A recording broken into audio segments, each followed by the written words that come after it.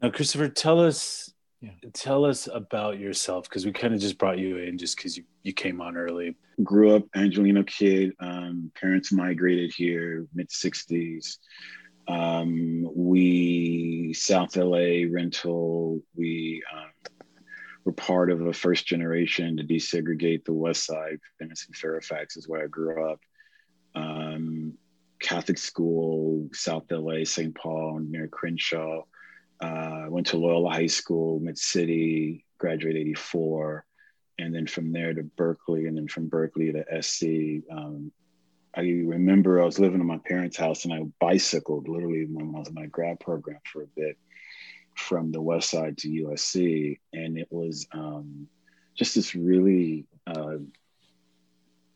weird set of experiences of and I'm an historian of LA and of urban space. And so I would say that ironically, the experiences of biking from the West Side to SC in my graduate program in my first year was more intensive than the courses that I was taking, because it really sort of immersed me into noticing things that I just simply hadn't noticed, despite the fact that I'd grown up in the city. So I don't think you can be a true that's probably judgmental, pejorative, but screw it, whatever.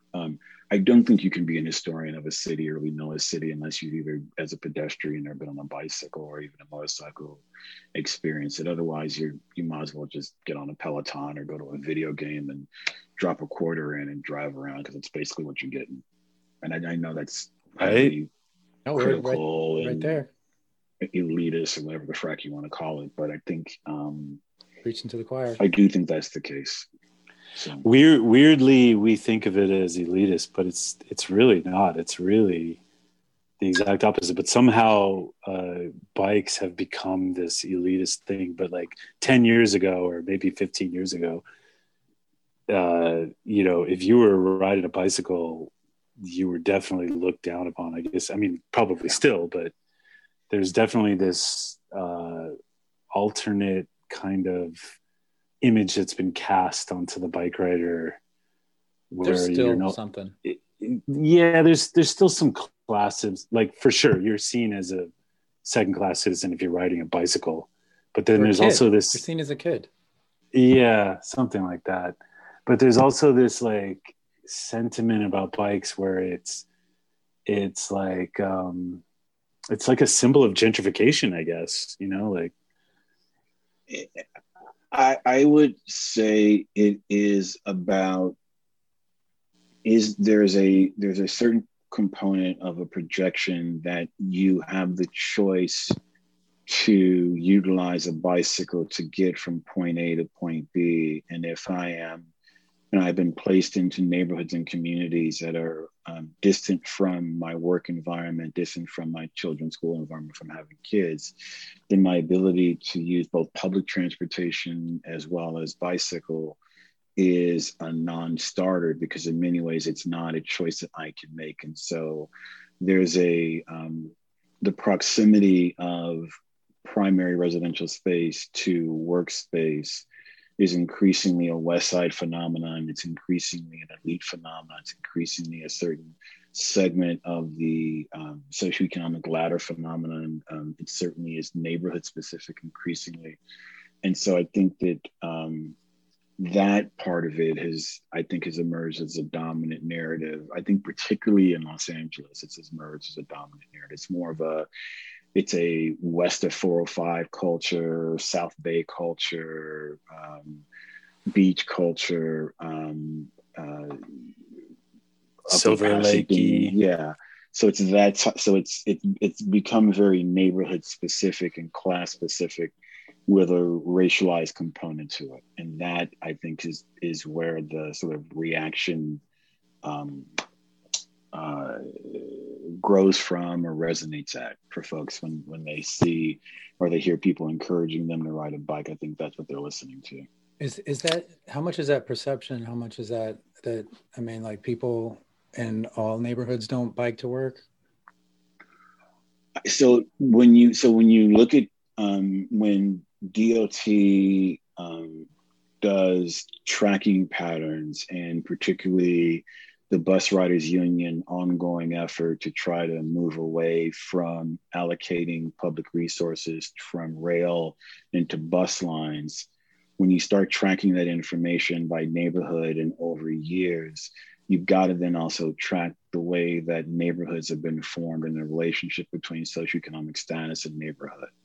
And so you see, I think, the two ways that public transportation have increasingly lent themselves toward elite socioeconomic communities is clearest in the way that we have allocated our public resources for rail versus bus, and where we place bike lanes, for example. So if you dropped a Google map of bike lane density and you cross tab that to socioeconomic and race, you would see these things play out, mostly because in those neighborhoods you've got, it doesn't mean that these folks aren't engaged in the other neighborhood. It just means that the ability to demand an allocation of resources toward bike lanes is increasingly towards certain neighborhoods. And so I think that's where you're, so tangibly, I think it's a public policy issue. I think tangibly,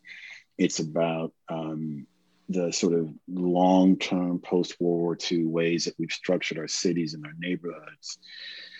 And feeling like it's one more way that the leading edge of the environmental movement, going back to John Muir, has this element of it in which we are still disproportionately placing the waste functions, for lack of a better term, of urban space into communities of color and working class communities.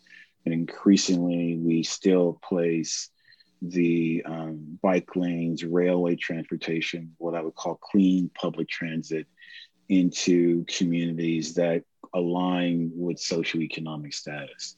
And I think there's some frustration there, but I think there are moments, and the reason I like the talk that we're going to do this evening is because I think there has to be an increasing alignment between, we've got to start looking at this as multiracial, multi-ethnic, interdenominational coalition building that looks at policy from the perspective of these things have to go hand in hand, as opposed to being treated as disparate and disconnected.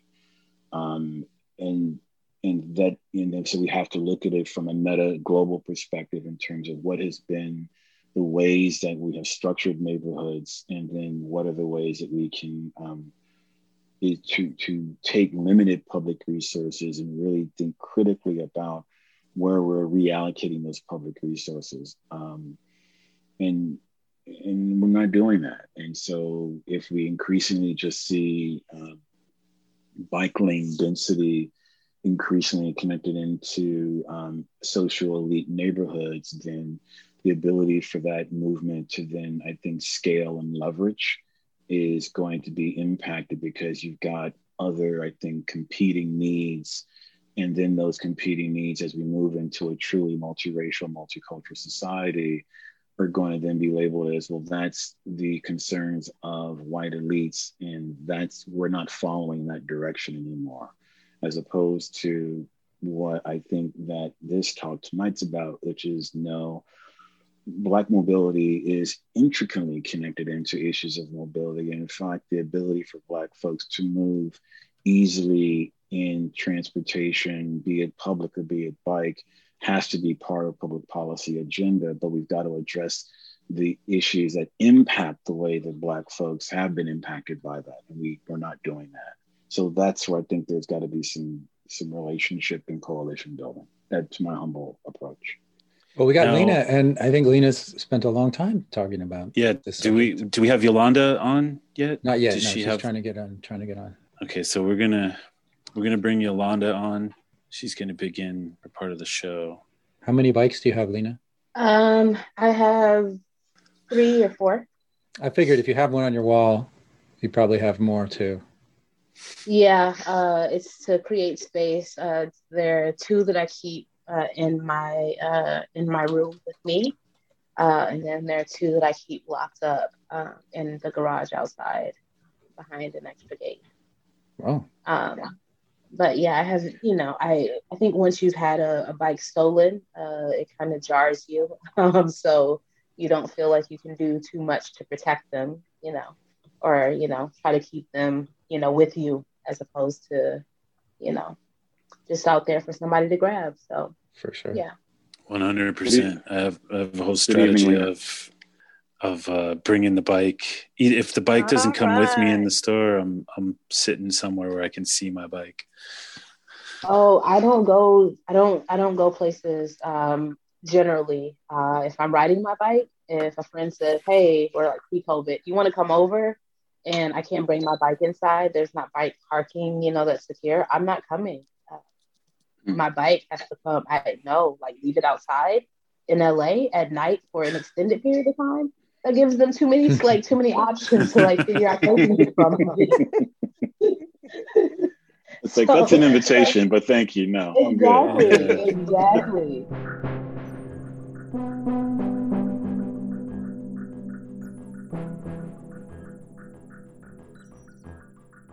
Hello, everyone.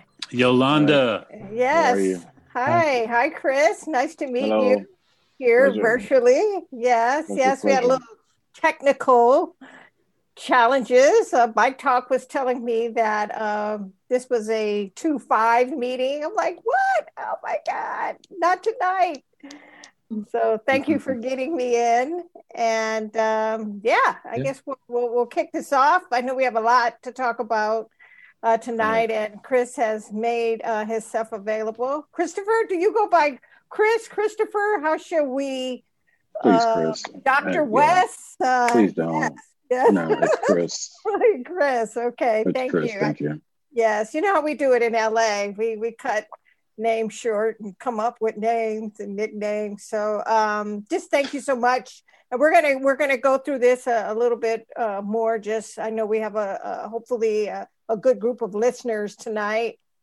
Chris, we have a lot of folks that are interested in hearing, about the Green Book, but also I recommended that folks check out the documentary if they could. So we'll go through those particulars, and then we'll get into the interview. So first off, it's actually showing tonight at 9:00 after this. So it is. Oh my God! It's showing on PBS National. So if they want to bounce to this at 9:00, it's showing. Okay, this is like a sign. This is meant to be tonight, that we flow right into it afterwards. So basically, we're just excited that Dr. Christopher West is with us. He's a recognized historian on the Green Book, actually, and much more. But before we dive into the conversation, I'd just like to take a moment to lay down the foundation of our podcast, which is called We the People, Black Lives Rolling, that is made possible on Bike Talk by Nick and Don. This effort actually was ignited this past summer, July of 2020, when Nick actually reached out to me to see if I'd be interested in joining Bike Talk and to expand upon sharing the narratives of Black lives on bikes. And I said, yes, we can try it out. And here we are 7 months later, growing the movement of this storytelling and mobility justice work. We the People, Black Lives Rolling is a virtual conversation series that's hosted by Bike Talk. And it's a virtual conversation series pilot, really, that has brought attention to not only Black lives bicycling, but also we are diving into the issues and healing solutions around the social, political, and economic challenges that we, the people in Los Angeles, America, and globally face at the intersection of mobility justice. And our goal is to tap into the less heard narratives of their experiences and also look for healing solutions in terms of how we can move forward into more equity-based environments and communities, that we can have the safety that we're all seeking, sustainability, and build community and compassion. I'd like to introduce Lena Williams, who is the co-host with us this month, Black History Month. She is the bicycling education or safety education manager at People for Mobility Justice. Lena and I actually cross paths in various ways and diverse ways in the work that we do, but I too am connected with People for Mobility Justice For the past 3 years, I've been on their advisory board. And at this time, I'm actually acting as the interim chair as we move forward and growing and transitioning the work that's being done at People for Mobility Justice. And our guest this evening, as we mentioned earlier, is Dr. Christopher West, who is a recognized historian on the Green Book, as well as he is on the faculty at Pasadena City College, where his creative and dynamic teaching inspires students to delve deeply into the complexities of American history and grapple with both the aspirations and contradictions of the country's founding beliefs. Dr. West received his BA in American History from the University of California, Berkeley, and earned his PhD in American History from USC. And we've got some USC family members on this end too, so they're, I'm sure, routing, but we love UCLA too. So welcome, everyone. Thank you. Thank you. This evening, our episode's going to focus on the structuring. Really, the way we're going to take this is the structuring of the American outdoor spaces as it relates to our mobility and safety, and how the Green Book worked as a safety mechanism, almost like a Black people's policy to protect and evolve our human existence. That, in fact, saved lives and made it possible for generations before us to expand beyond the extreme racist boundaries while in movement. Both Lena and I, as I mentioned, are really tapping into the mobility justice side of it when it connects with bicycling, using public transit, and quite simply, just the matter of moving around while Black in outdoor spaces. I would just like to get into this conversation, but also referring to, if those of you that have had the opportunity to watch the documentary Driving While Black, Race, Space, and Mobility in America. Chris was actually in this documentary, along with a lot of other really great folks that have shared their perspectives throughout America on mobility. And this documentary was directed by Gretchen Soren, if I'm saying her name correctly, Chris, and Rick Burns. Burns. And so the documentary, FYI, chronicles the advent of the automobile, which brought new mobility and freedom for African Americans, but it also exposed them to the discrimination and deadly violence on how that history resonates today. So I think, this is such a comprehensive documentary. I really almost see the documentary as we can break that up into 15-minute segments, which would probably carry us through the year of just talking about what they meant and what that meant for Black lives during that time and how it really does connect today. Before we start into this conversation, I don't know if Nick will be able to share just a segment of Chris's narrative at the beginning of this document. And I really think that'll lead us into the conversation tonight. So if you can do that, that would be great. General Motors is a proud sponsor of Driving While Black. Okay. And I think it was I think it's framed for... really tough for the majority of Americans to begin to even understand the gut-wrenching horror that is driving in a racist society.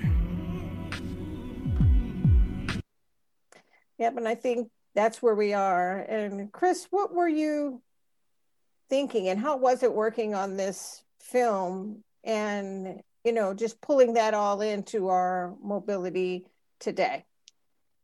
Well, thank you. And I'm humbled to be here and thank you for the invitation. The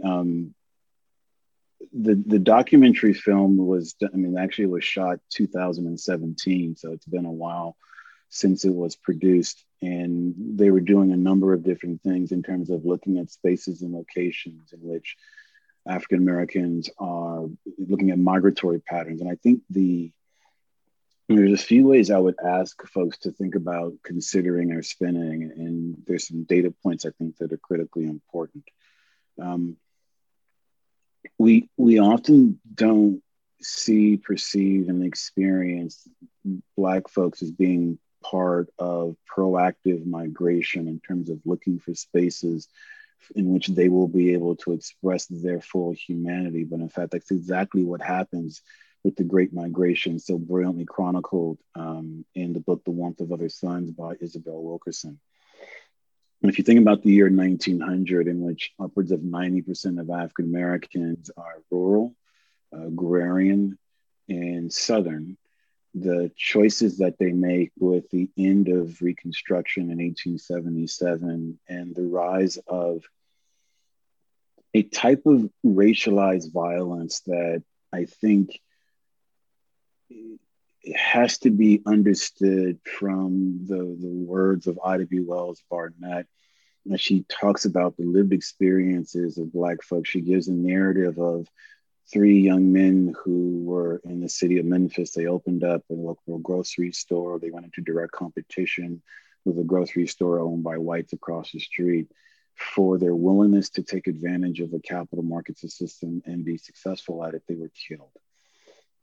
And the push by Ida B. Wells Barnett was both to use her written word, and her push is to say that this is the location that we can't live in and to find some other place to go to. And so the Richard Wright Sitter, The Warmth of Other Suns, is a desire by African Americans to move out of Southern rural agrarian spaces. They move first into Southern and urban spaces, Memphis, and otherwise, and then from there, they're going to move into Northern urban spaces. This is where we need to understand the basis of Black mobility, because there is the perception that the United States in its northern cities offered a fundamentally different set of opportunities for African Americans. And we've got to disabuse our colleagues of that notion, because data point, it simply isn't the case. And let me just do a bit on that. We are in a moment in which we are in a whataboutism moment, in which whenever African Americans make an offer, a narrative of their lived experience, there's this counter narrative of whataboutism. There's a false comparison between the tyranny that was January 6, 2021 to the resistance movement that will emerge, known as Black Lives Matter, which is part of a longer narrative that goes back almost 120 years, in which African Americans are going to forcefully, but within the boundaries of the definition of the United States Constitution and the protections offered there, simply ask a very simple question: stop killing our children. And I need you to hear that again. The false comparison between the tyranny that was January 6th to the ongoing movement, long-going movement, 100-year movement of Black folks saying something extraordinarily simple and extraordinarily direct. Please stop using the entities of the state to kill our children. And the whataboutism that tends to make these two things in relationship is an example of the lack of an understanding and the use of data that doesn't really begin to even frame narrative. I'll give an example. The Green Book simply is, here is a man who was a postal worker in New York. And what he recognizes that in Jim Crow America, and I think for most Americans, there is a lack of an understanding that you could not go to bury your mother because a funeral parlor and a mortician would not take the body. You couldn't go to a dentist. You couldn't go to a medical profession. You couldn't go to an insurance company. You couldn't go and buy real estate. The most basic things that Americans see as part of their constitutional right in a free market capitalist system were not allowed and given to African Americans. That said, and let's spin the narrative a little bit, it means that Victor Green and the Green Book is a quintessential example of the extraordinariness of Black folks, which is Despite these, I am going to seek and look for a business and entrepreneur opportunity to create an environment in which I will guarantee that if you utilize this particular document that I'm going to produce, that the individuals who have offered their businesses in this particular document have guaranteed that you will be able to walk and spend your dollars in a capital market system in a way which you will be provided dignity. And here that's specifically entrepreneurial spirit, yes, free market capital system, dissemination of information. He will grow that through his network, professional network of other postal workers.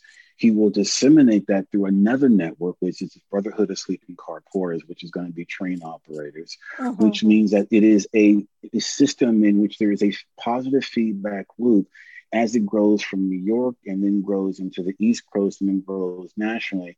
There is always a component in every green book that is published that says, if you know of another business that offers the opportunity that we know will be a guarantee that when a Black family goes into that particular space, that they will be given and treated dignity, please get it back to us and we will include this in a future publication. How much more basic and simple that is? How that is connected into entrepreneurship, how that is connected into professional networks. The professional networks connected into that are connected into the professional networks of historically Black colleges and universities. They're connected into the Black Greek Life Letter organizations. These are networks that serve in many ways Black communities, literally in the presence of white communities with no knowledge of their existence, and in many ways, no concern about their existence, right. Despite the fact that you've got dollars that are moving through those communities. And I don't mean hundreds of dollars. I don't mean thousands of dollars. I mean millions of dollars that are being moved to these communities as folks are migrating from the South, Southern rural, Southern urban, and then eventually into Northern urban communities. And so the Green Book serves as that critical beginning of a transportation system. We really don't see it emerge in its most dominance until the emergence of the automobile in the early 1950s, but certainly before the war, meaning World War II, it emerges as a vehicle and a tool by which Black folks can be able to say, okay, if I'm driving from New Orleans to Chicago, where are the places I can stop and rest? Where are the places that I can stop and go here? It speaks to it speaks, I think, what Victor Green does with it is it speaks very specifically to here is a business opportunity that I see available. Here's a way of offering a service to my community. Here's a way to tap into my professional network. I'm going to pull all these things together, produce literacy. I'm going to push something that is going to be in a written word. It's going to be distributed to these communities. And that distribution is going to serve as both a resource as well as a vehicle and a tool. And it does all those things. I think the most compelling part of it is he wrote, I remember the first time I read it and I just sat there as a graduate student and just was blown away because the words were, I don't want to produce this. And I'm waiting for the moment when we don't have to produce this. But until that time comes, we will continue to lean into and produce this document because of its necessity for our communities to move through urban spaces and move through the United States with dignity. Just extraordinary stuff. Right. Because it means that I recognize the need, I recognize its utility, but despite me not wanting to produce this, meaning that I'm not doing this for capital market interests solely, I'm doing it primarily as a vehicle of service, but I recognize that it does what it needs to do, which is to provide folks in this community an opportunity. And I'm going to continue to produce it because it's necessary, because we've got to do it. Right. Yeah. I mean, I'm just, I'm lost for words. It also is an evolving that we all have to do, that either had family members from our past that didn't use the Green Book. It was not something that was discussed in our families that as African Americans, this is what we have to use. But I think I had to keep digging, and then I'm going to let Lena definitely chime in. I had to keep digging, even with my mom, who actually just turned 98 years old a couple of days ago, originally from Oklahoma. And my dad was originally from Louisiana. They both migrated here during the second migration, or in between the second and the Great Migration. My dad was in the Army, so he kind of not directly from Louisiana by way of his different assignments. But my mom, my dad's not with us any longer, but I asked my Mom, did you use a green book? Because we've done a lot of road trips as a kid, going back, that you guys talk about that in a documentary, going back and visiting our family. So we drove back and we took the train, Amtrak back, but we did more driving than the train. And it was like, how did you know where to go?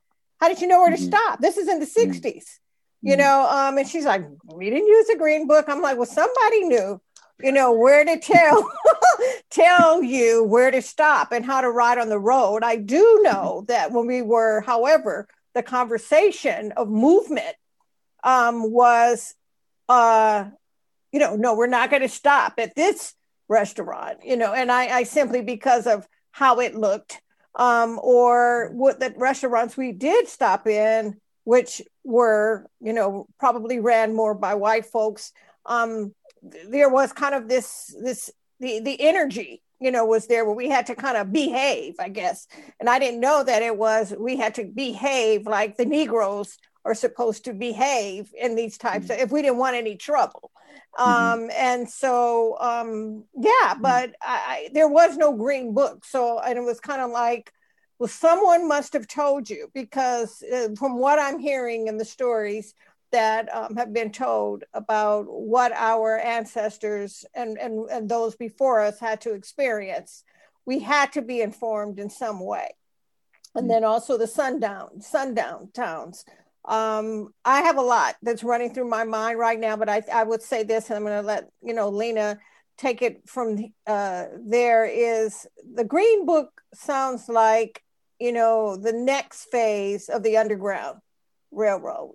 To me, it was a map. It was a navigation map for us to get from one point to the next point safe. But now here we are trying to work, as you mentioned, within the network, of America, because we could move around. No slave catchers were after us, but there was the police at this point that were the ones that were either looking for us or the KKK. And so it really does, as I mentioned when I was doing the writing, kind of the write-up for how to describe this, sound like a policy.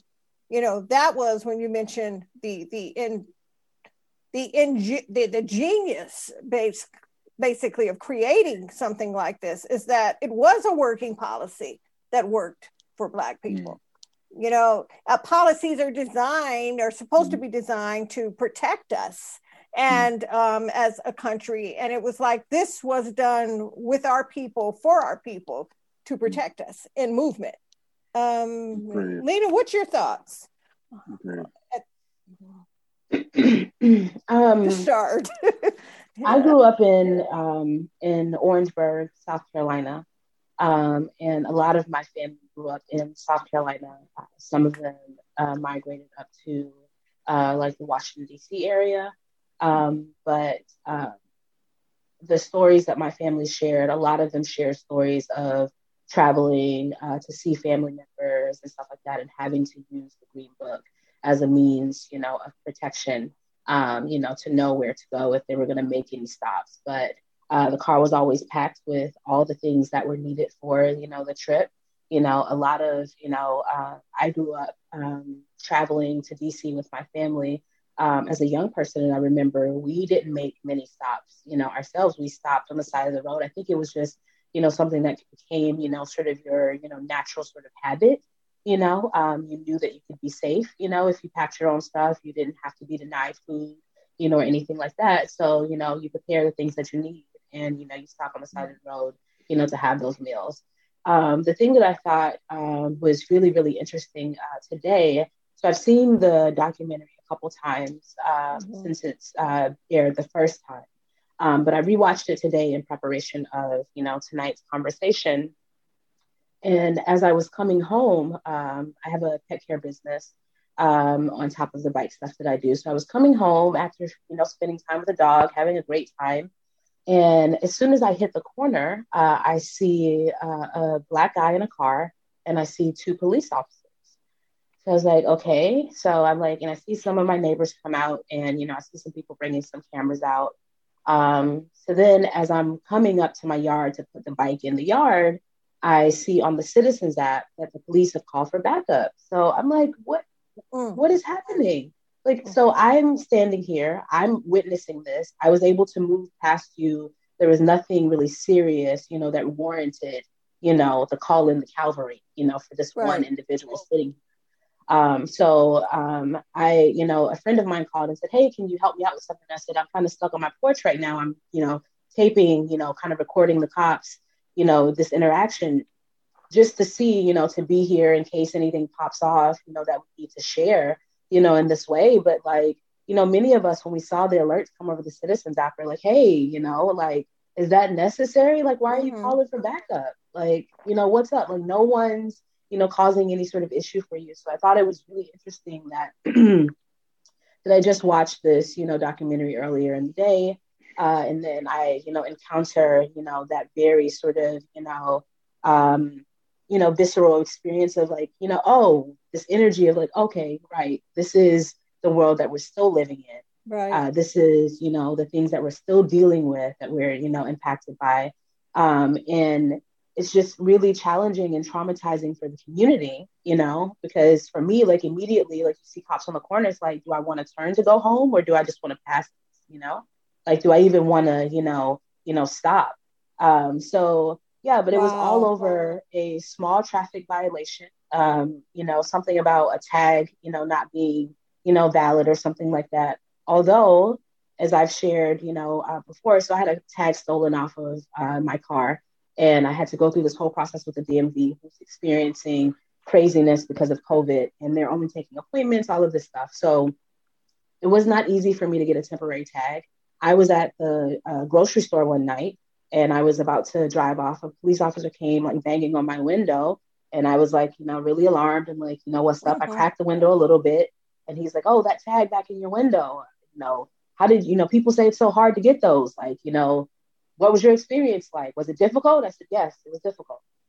He said, is there anything else you can tell me? No, it was difficult. Like, I'm not going to offer you any other information because one, like I'm alarmed that you're coming to me at night, right. I don't feel safe, so I'm like, I don't know what else I'm supposed to say. But also, if you know that this is difficult, that there are problems with the DMV currently because of COVID, why are you currently stopping this person, because of this, very small thing? His license was valid. They said all of this, like, like it was just, they were like, oh, well, we have to impound your car. They called out 9 police officers, 9 of them. 9 of them. 9 of them for what? For your car? No, for this gentleman that was on the corner. This evening. This evening that was, there. So like, it was just really, really like unnecessary. Like, so it brings out more people in the community because now we're all really alarmed. Like, what's happening? Do we need to be, afraid for this, guy? So no one wanted to leave. Like, no one in the community wanted to leave him there by himself. Everybody wanted to stay because they're like, we don't know if it helps that we're here, but we don't want to leave you. Like, it just seems too intense for something so, minor. Like, it doesn't warrant this response. But I thought, also them calling for backup. So it's a Black community. There are a bunch of Black people standing outside. Obviously, we're a threat because we're here. You're afraid for your lives or whatever. But the reality is, if you're that afraid, please pick a different profession. Like, you cannot be afraid of people standing in their communities. Like, you can't be afraid of that. And if that scares you, then, that's not the job for you. So it's just really telling that the times haven't changed much since our people, came up with this really brilliant idea of the Green Book. I think that I've participated in a couple bike tours where we've traveled. I did one from Georgia to South Carolina. For our traveling sort of like resource, we was created a green book of sorts where we, provided everybody's information, the places we could be stopping, all of the valuable information for the tour that you needed as a participant was, captured in the green book. So I think that, it is something that has been passed down from, generation to generation, of folks, is knowing that this is a trusted source. And I think that, it's just really remarkable, to have, to be able to share space and have this conversation with you, given your closeness to it and how, wonderful, of a tool it is and resource it still is, to this day, for us. So thank you for sharing, and thank you for being here, and thank you for all of your contributions. I am curious though, in terms of the time, as you said before, like the documentary was produced in 2017. We're a couple years away from that. Do you think that, the Green Book is still something that people should be, using given the climate, that we're in currently? Do you think that, what do you think in terms of the distance, in terms of where we were then and where we are now, the need for resources like the Green Book for our community in terms of our safety? If I could humbly say thank you for sharing your experiences of today.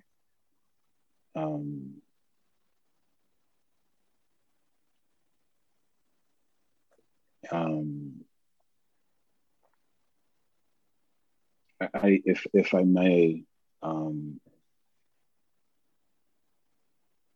if you are listening to this podcast, I want you to really slow down for a second and understand that what Lena shared is a set of lived experiences from this moment of this day that are not an anomaly, that are normative, that are pervasive, that are disproportionately the way that Black and Brown communities experience policing. And more importantly, that the disconnect and dissonance between what she observed. I came around the corner. There was a minor traffic stop. There was a single Black and white. There was one African-American man. The reason he was being stopped in the middle of a socio-economic crisis and a pandemic was because of a registration tag for the car. And the response by the police was to escalate it to increase the amount of Black and white units that were called. At no point did Lena say anything about violence. At no point did Lena suggest anything in terms of the community speaking negatively to police officers. At no point did Lena say that the individual who was being stopped was a threat to the officers or to their life. Lena then shared a story about her own lived experience in which she was a woman, and I'm not disrespecting Jen. I want you to just, as a woman on her own in a grocery store at night, having a police officer knock on her window and request information from her about a tag registration indicating that her car was legally registered with the state of California, and attempting to engage with her in a conversation on her own in a parking lot at night at a grocery store as she is simply going about her life. Let me say again, these are not anomalies. These are not one-off. They speak to nothing about Lena as a human being. They speak directly to the disproportionate lived experience of African Americans. Contextually, the reason that is the case is because that the other thing that occurs when Blacks move into urban northern environments is that there is a series of containment procedures that are put into place. The police serve as a frontline vehicle for that to occur, but not the only, and in many ways, not even the most dominant. You have real estate policies in which African Americans don't have the ability to utilize either post-GI Bill or the Federal Housing Authority or through the vehicle of the Homeowners Loan Corporation, a capital market system to purchase real estate. You have a disconnect from African Americans being able to purchase real estate in proximity to the location where they are working. And you have the containment. For example, Yolanda, I could have told you where your people are from, because Los Angeles, they probably came sometime between 47 and 60. They probably came from Louisiana, Oklahoma, because disproportionately that's where Black folks came post-World War II into this West Coast region.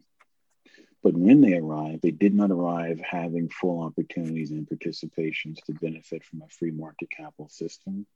They had to negotiate that in extraordinarily difficult ways. Now, if you're a non-African American listening to this podcast, now I want you to turn around and ask yourself the question, tell me how Lena was supposed to respond in that situation when the police officer knocked on her window at that moment and asking her what would be, I'm assuming, an attempt to engage, but that engagement, given the police officer's role as a deputized by the state of whatever entity, municipality, or city, with the ability to use lethal force on African Americans, and given the moment in which that lethal force has been used disproportionately for African Americans and particularly against women, what would you have liked her response to be? What would you have liked the African American community's response to be this evening to a situation in which he could observe that this young man did not demonstrate violence, did comply, which is the dominant vehicle word that's used against African Americans. And now when we begin to move into this conversation, which is about mobility, think about the risk of riding a bicycle and putting oneself into a position in which there are no barriers for protection, but one in many ways wants to simply experience freedom, the ability to move in, through, and out urbanized space without being stopped, without being harassed, without being queried, and without being questioned. In other words, until we move into a place in which, regardless of my phenotypic expression, whether you like my phenotypic expression or not is irrelevant, but I should be able to simply move through space and not be bothered and not be engaged. And if there is a stop that occurs in my neighborhood, I would have the expectation as a citizen of the United States with other citizens of the United States or members of that community, whether one is undocumented or not, that the police are going to treat that young man with some level of dignity. And yet here's a citizen who clearly can observe that this young man was not treated with basic dignity. And let me say again, this is not an anomaly. This is not a one-off. This doesn't just happen occasionally. And the fact that as we begin this conversation that happened this evening to a participant on this program, I would be, it would be, how can we not speak to what is most present for Black folks in the Southern California region, in California, and in the United States writ large, because that is a dominant lived experience.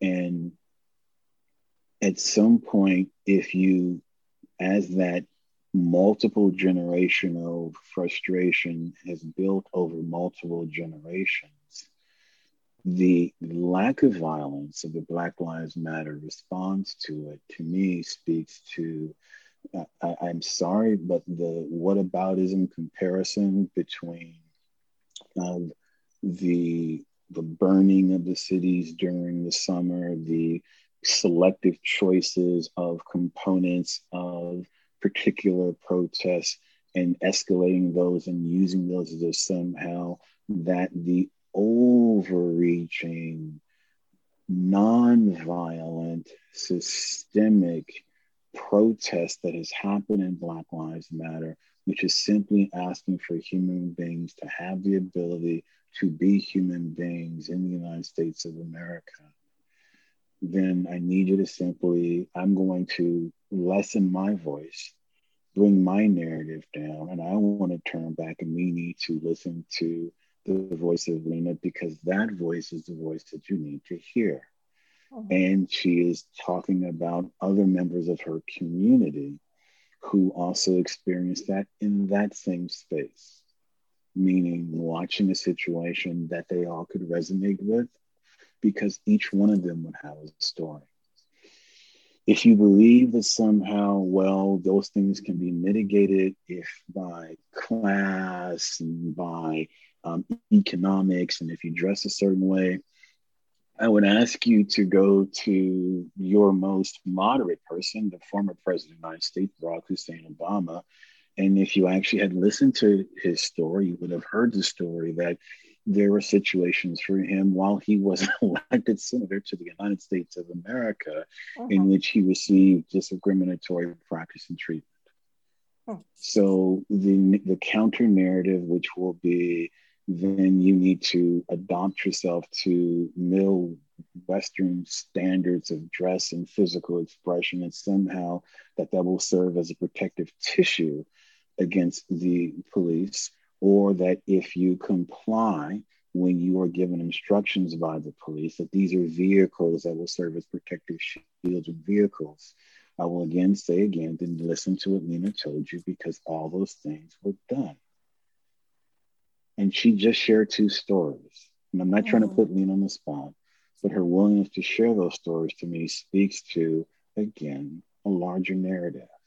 And it's that larger narrative, until we begin to hear it, until we begin to listen, until we begin to slow down, until we begin to understand it's connected into a larger context, and that larger context has profound implications for holding together the nation state, we are going to, in the long term, put ourselves into a position in which you are going to consistently see acts of resistance, acts of performative resistance, and a unwillingness, particularly of young folks and particularly of young Black folks, to participate in systems in which they can see, as they project into their future, tell me why I'm going to persist and exist in a system in which I can clearly see that I can go to your best institutions, I can dress just like you do, I can put on the same clothes you do, I can talk the same way you do, and I will still get arrested and pulled over and harassed. I would like to move through this system in this society and be treated with a basic level of dignity and respect, which is, if I don't want to be stopped when I'm picking up groceries, I would like to not be stopped while I'm picking up groceries. I think that's a minimal thing that a person who lives in the United States of America should be expecting. And I need you to hear that didn't happen here. Right. And I'm not mansplaining, Lena, and I'm sorry if it feels like I'm going into mansplaining or anything like that. It is, but I didn't want to just move on and do shtick and do that stuff, because I don't think that that honors your story. I don't think that honors your courage. I don't think that honors what you shared. And I think that we have to, in these moments, stop, slow down, and listen. So thank you, and I apologize if it feels any other way. Hello. Thank you. Totally fine. I've shared other stories here as well. I've been stopped on my bike on the way to a doctor's appointment. So it's just, I feel like something that is constantly happening here in South LA, particularly. We've seen an increased, I particularly seen an increased number of stops in my community. For Black and Brown people, having conversations with people that I am, teaching these bicycle education classes to, promoting safety, giving them the tools to do all the right things, if you will. But we know that even doing the right things won't save you. We know that, no matter what it is that we do, as you said, no matter how we, perform, how we dress up, we can still be and still will be harassed because of, who we are. So, yeah, definitely. I think also, what stands out to me too, and thank you, Lena, again for sharing that, and Chris for stopping and slowing down and focusing on actually what is the most important thing to focus on, which are Black lives and the experience that, in this case, Lena has shared. I mean, it's pretty obvious that when we talk about community-based work, which, Lena and I are very much involved with community-based organizations that are attempting to have these conversations around mobility justice, and some more radical than others, that really is a concern with me in terms of how we really do have to get brave enough and to get enough courage to stand up, because it might be unfamiliar, but we've seen from generation to generation, or Lena's heard the stories even at her younger age of what her family has had to go through. And so I think organizations like the Labor Community Strategy Center is one that is over on Martin Luther King and Crenshaw that has really kind of been an example, I believe, here in LA of what revolutionary work looks like. They are also tapping into where the money aspect of it in terms of where to put the money. And so they have one along with the collective of other community-based organizations, a budget that is being taken out of the Los Angeles school police department. And that money is actually going into the schools to fund Black lives. Now, however, we have a new request that's being pushed by Metro that they want to increase their budget to $111 million for more policing with LA Metro. And so now basically we have community organizations coming together to combat that, because that is more policing that will in fact police Black and brown lives in terms of our movement.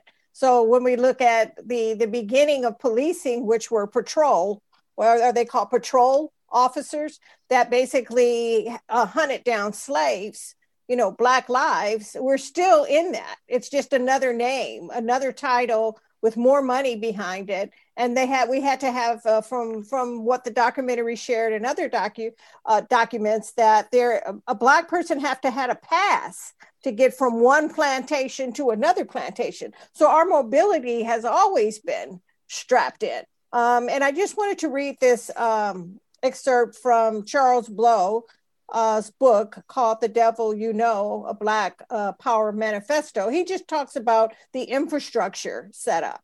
And it really blew my mind that the way that he's not in this transportation or mobility conversation, however, it all ties together at the intersection, which is the oppression of Black lives and also our mobility. So he states, city living, particularly North and Western cities, that were created basically when Black people moved north. They can find us in a particular neighborhoods where we had to live. And that if you try to move out of those neighborhoods, that would often end in violence. He goes on to say that the city, state, and federal governments used infrastructure actually, and how they built the roads to wall at us, basically within like a refugee camp, if you will, to prevent us from walking from one neighborhood into another neighborhood. And they also built giant freeways between your neighborhood and the neighborhood next to you. And they would use things like this, such as racial covenants and redlining, to prevent us from ever being able to buy outside of those boundaries that they caged us. And they continue to cage many Black and brown communities within. So it really makes me think also in terms of the conversations that we have in our mobility justice circles and how we move forward from here.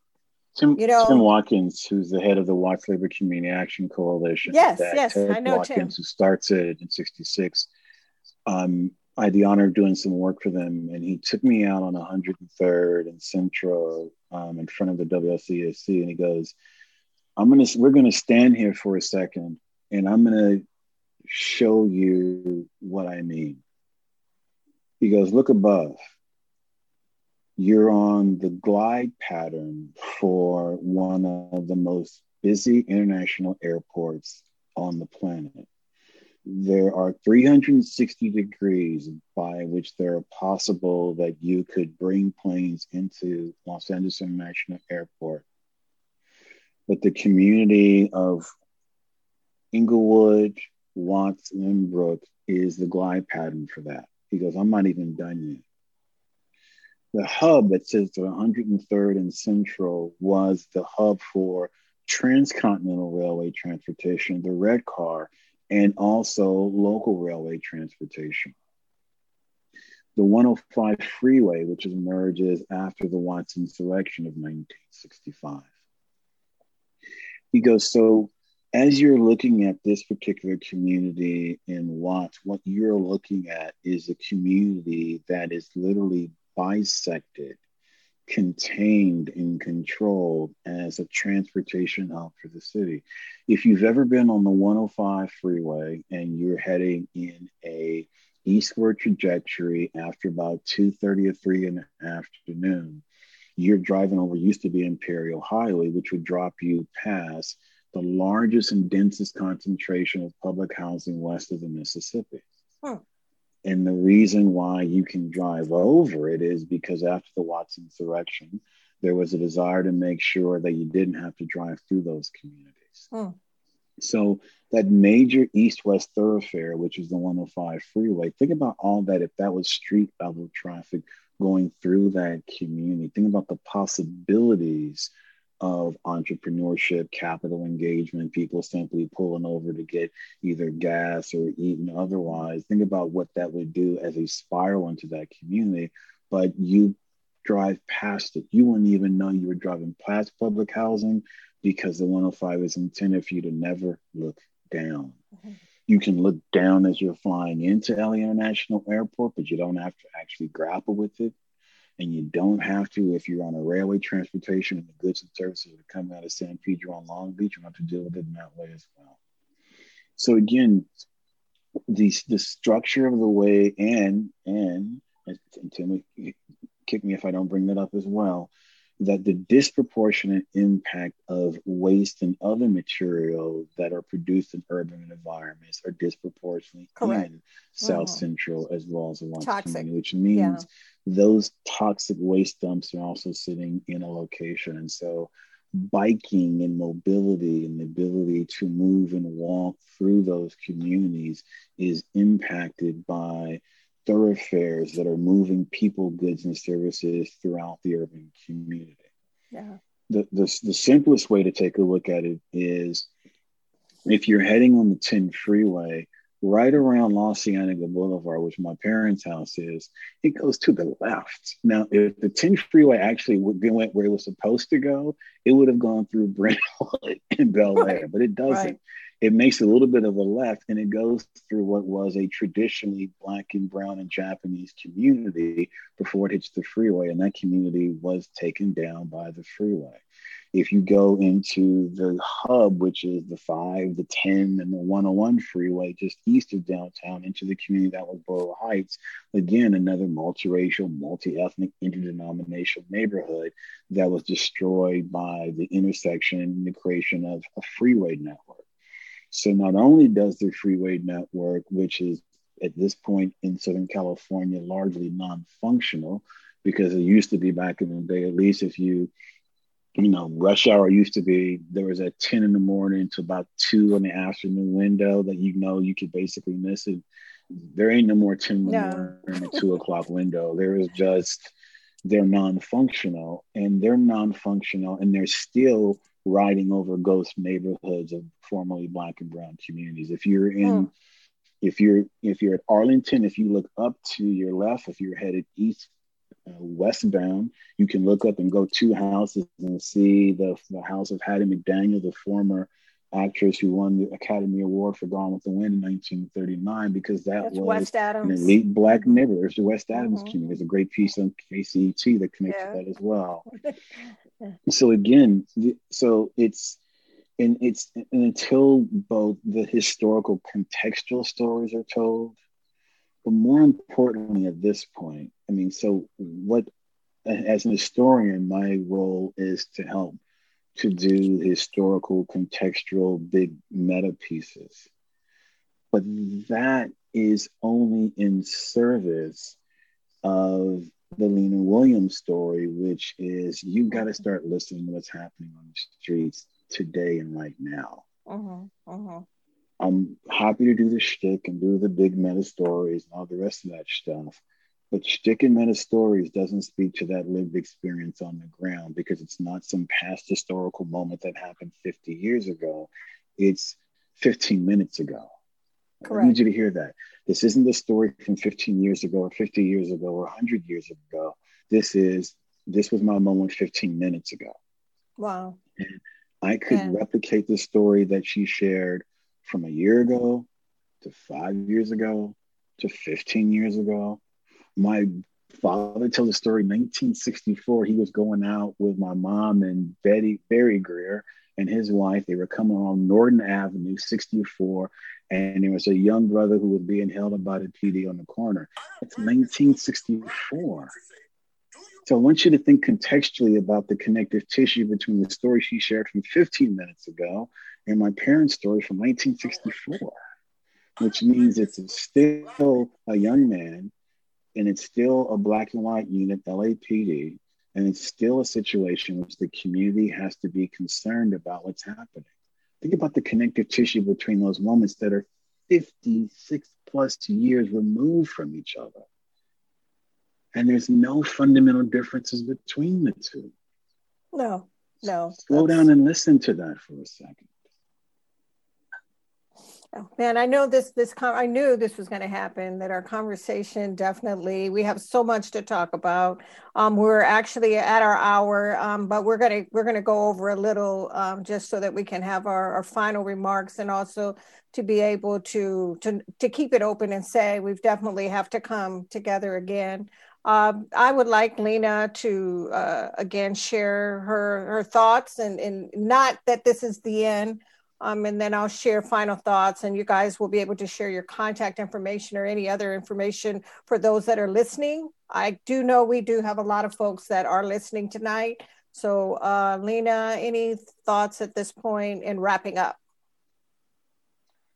I say to the Black folks, to our community, folks who are still, out, continue to push, past the fear in the ways that you can to seek the freedom that you desire.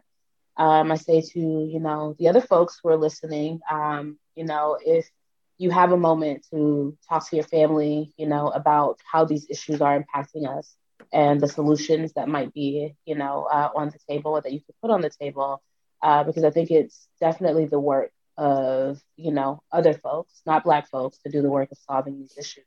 So I think if you can sit with your, folks, sit with some people and come up with solutions and just have those necessary conversations, it might start, some of the, the work that needs to be done. I know that's not the simple solution. I know that it isn't a simple solution, but I do think that, starting those conversations with your family and with your families and friends and networks, about what can happen, what you can do personally, to add some effectiveness to this change would be Thank you. Really wonderful. Thank you. And Chris, any final remarks that you would like to share as we wrap up this evening?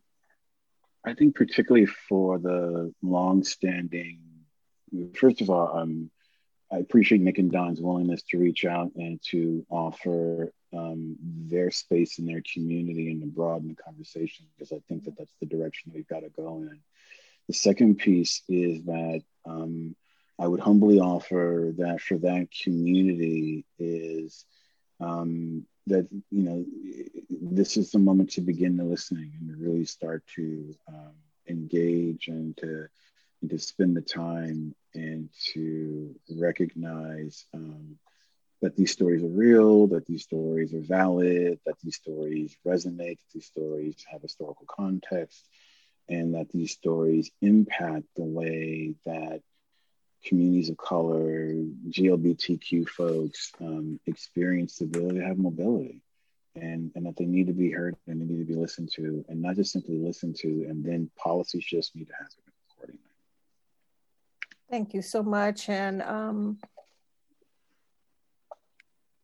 I'm really just moved this evening that, again, Nick and Don have made this possible for us to share this platform. I think we are an example of what more of us should be doing in terms of finding ways to work together for those that need to have narrative shared, and for those of us that need to listen to those narratives shared in order to figure out how we are going to transition into a new era of human existence. For me, I just want to say the name Dijon Kinsey that was murdered back at the early summer while riding on his bike in South Los Angeles. No, he had no gun. He had no ammunition. Whatever the violation was, it did not warrant that he be killed and shot 20 times with his back turned. He knew that evening something wrong was going to happen based on what he's probably had to experience his entire 20-something years of life. And so for those of you that are listening, that are bicyclists advocates, claim to be in mobility justice, this is also a narrative that's shared that we're not having at the way we should be having at our conferences and summits when we talk about getting Black lives or Black, Indigenous people of color on bikes. As far as I'm concerned, we don't need to be on bikes until America changes the way that it sees us and treats us in open spaces. And so also when those advocates get upset that we don't have or nor want bike lanes, it's because of our historic experience and outdoor spaces that it's safer for us to be enclosed in a car. And even a car isn't safe based on the historic story of the Green Book. So really, at the end of the day, where are we safe in America is the question. And until we can develop policies, as the Green Book did in its own way, as Harriet Tubman and those that worked with her with the Underground Railroad to move us along in movement, you know, in almost a secrecy or this kind of protective way of moving around and having each other's back. You know, this is how movement is in our DNA in terms of how we have to watch out for ourselves and for our kids as a mom. And as all mothers know, that we have to tell our Black children, not just our Black boys anymore, but our Black boys and girls, to be careful when they go outside the doors, because they're going to get pulled, if they are going to get pulled over. And so kind of how to conduct themselves. And even young people are getting tired of that, how to conduct. Why are you pulling me over? You know, there's no need for you to even be pulling me over. So again, whether it's on a bike or in a car. So I don't know also what kind of folks were expecting to hear when we talked about the Green Book today, but we're not talking about the movie tonight. We're talking about the real deal in terms of Black lives, the safety of Black lives and mobility. And what does this have to do with bicycling? I would just say that it has to do with the safety of Black lives moving. And so really our movement stems from the standpoint of how a Green Book actually created a safety plan. And so the Green Book connects at that intersection that we're trying to look for ways and justice ways that we can talk about bicycling safely and to be in spaces where we are not harassed, where we are not shot 20 times in our back, where we are not pulled over for a violation that makes no sense, where we can ride a bike and go to the doctor, as Lena said and shared from her experience, and not get pulled over because she's a Black life riding on a bike. So these are the less heard narratives, and really in our bicycling circles, at our bicycling meetings, at our neighborhood council gatherings, and this is the real deal. So thank you so much for just being here with us tonight.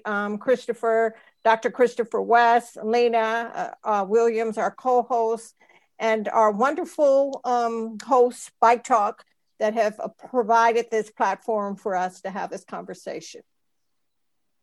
Thank you, Ilana. Thanks for having me watch the documentary, and for coming on every week this month. Yes, we're making it happen. Yes. And thank you, Chris. Appreciate you. Thank you. Okay. Lena. Thank you, Lena. Thank you. And we'll be talking soon. And Chris, we will definitely be reaching out to you. And thank you for your time. Thank you, folks. Thanks, everybody. Do we get everybody's social media? We always try to get everybody's contact and where you can be reached after the show. Chris, do you want to share yours? What part am I sharing, folks? Just any of your social media contacts, if you have any, or if you have any contact for folks out there to get in touch with you that may want to follow you or speak out or say so. I'm on LinkedIn, so Christopher West. So that's my shtick. You can find that way. Christopher West, Pasadena City College, or through Pasadena City College. I serve as the diversity initiative coordinator, whatever the shtick is. I would say, like, if I can plug something, it would be Reckoning and Racism, which is the Glendale Public Library's ongoing piece, is extraordinary, really well done. And if you're looking to explore into very specific details, the city of Glendale's work to try to both acknowledge its past as a sundown town and then dig deeply into the details. That public exhibit called Reckoning and Race is extraordinary. It's up, and it's they're on issue 3 of it, and there'll be 6 more of it, but it's really well done. Oh, wonderful. Yeah, I'll look that up and share it on Facebook as well. Lena? Awesome. If you want to find out more about the work I'm doing with People for Mobility Justice, you can find us on Instagram and Facebook at People for Mobility Justice. Okay, thank you. And everyone, most folks have my information. You can find me on Facebook. Also, I've just created a We the People Black Lives Rolling page on Facebook. So between that and Ride and Live in Color, I'm on Twitter, Facebook, Instagram. And reach out to Don and Nick, if you have any other questions and you can't reach us. Awesome. Thank you. Everyone have a good evening. Thank you. You too. Yeah, thanks, guys. Thank you for the conversation. You will. Great conversation. Okay. Bye-bye. That was an intense conversation. That was, kind of mind-blowing, really.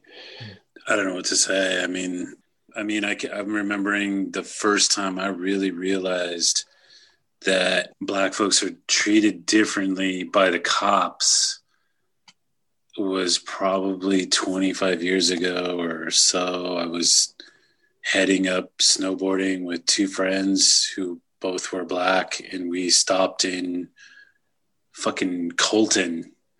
And my friend was driving, he's Black, and we stopped in at a 7-Eleven just to go get something to drink, on the way home, to get a soda or something like that.